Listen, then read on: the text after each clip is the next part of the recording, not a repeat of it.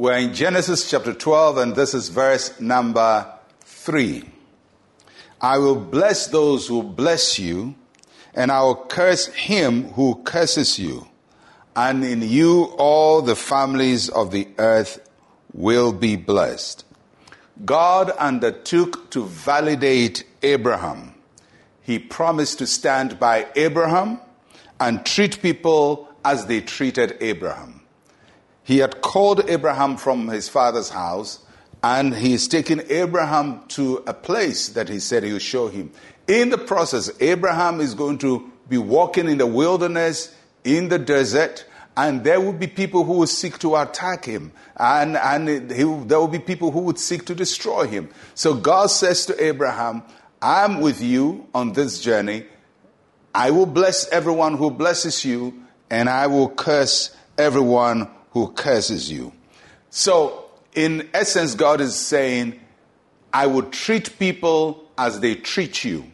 Or what people do to you, I take it as if they are doing it to me. So, Abraham, I'm sending you on a journey. I am with you. I will bless those who bless you. Anyone who was nice to Abraham, God will be nice to them. And God will turn around and favor them. And I can imagine how the people of Abraham's time probably caught on to this idea that, have you noticed, by the way, that if you are nice to Abraham, good things happen to you. If you are kind to Abraham, things begin to work for you. And there probably will be a long line of people trying to be nice to Abraham because they realize if you are nice to Abraham, things go well with you. They probably didn't know God was the one who was doing it, but they just know if you're nice to Abraham, things will work out well for you. That's the blessing that God put on Abraham. That anybody who was nice to Abraham, nice things happen to them. May you walk in that same Abrahamic blessing. And then God said the opposite. He says, if people mess with you, I will mess with them. If people curse you, I will curse them. In other words, anyone who acted negatively towards Abraham, bad things happened to them. If you fought Abraham, then God will fight you.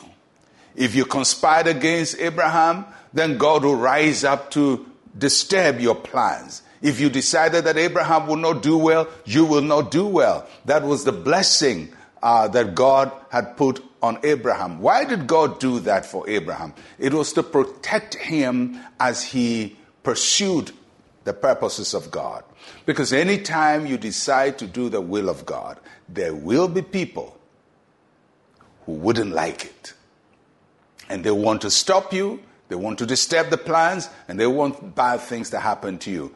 But be assured, if you're on God's mission, if you're obeying God and you're walking in obedience, then God has your back. He will protect you by treating those who treat you well with blessing, and those who try to disturb your life, God will disturb their life. And then God said to Abraham, in you, all the families of the earth will be blessed. In other words, for now you seem to be like a small guy in a small area, but very soon the entire world is going to be impacted by you. And hasn't God fulfilled that promise to Abraham? The descendants of Abraham, both natural and spiritual descendants, have blessed the entire world. In every nation of this world, there is somebody connected to Abraham. That promise of God has been fulfilled. God is a faithful God. He's a protector and a deliverer for all. And for all of us who are born-again believers, we are children of Abraham, and this promise is to us also.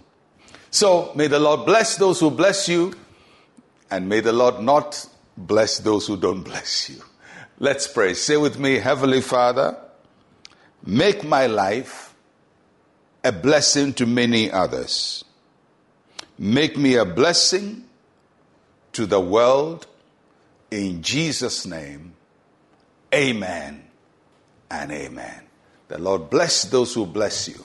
I am Pastor Mensa Otabil. Shalom, peace, and life to you.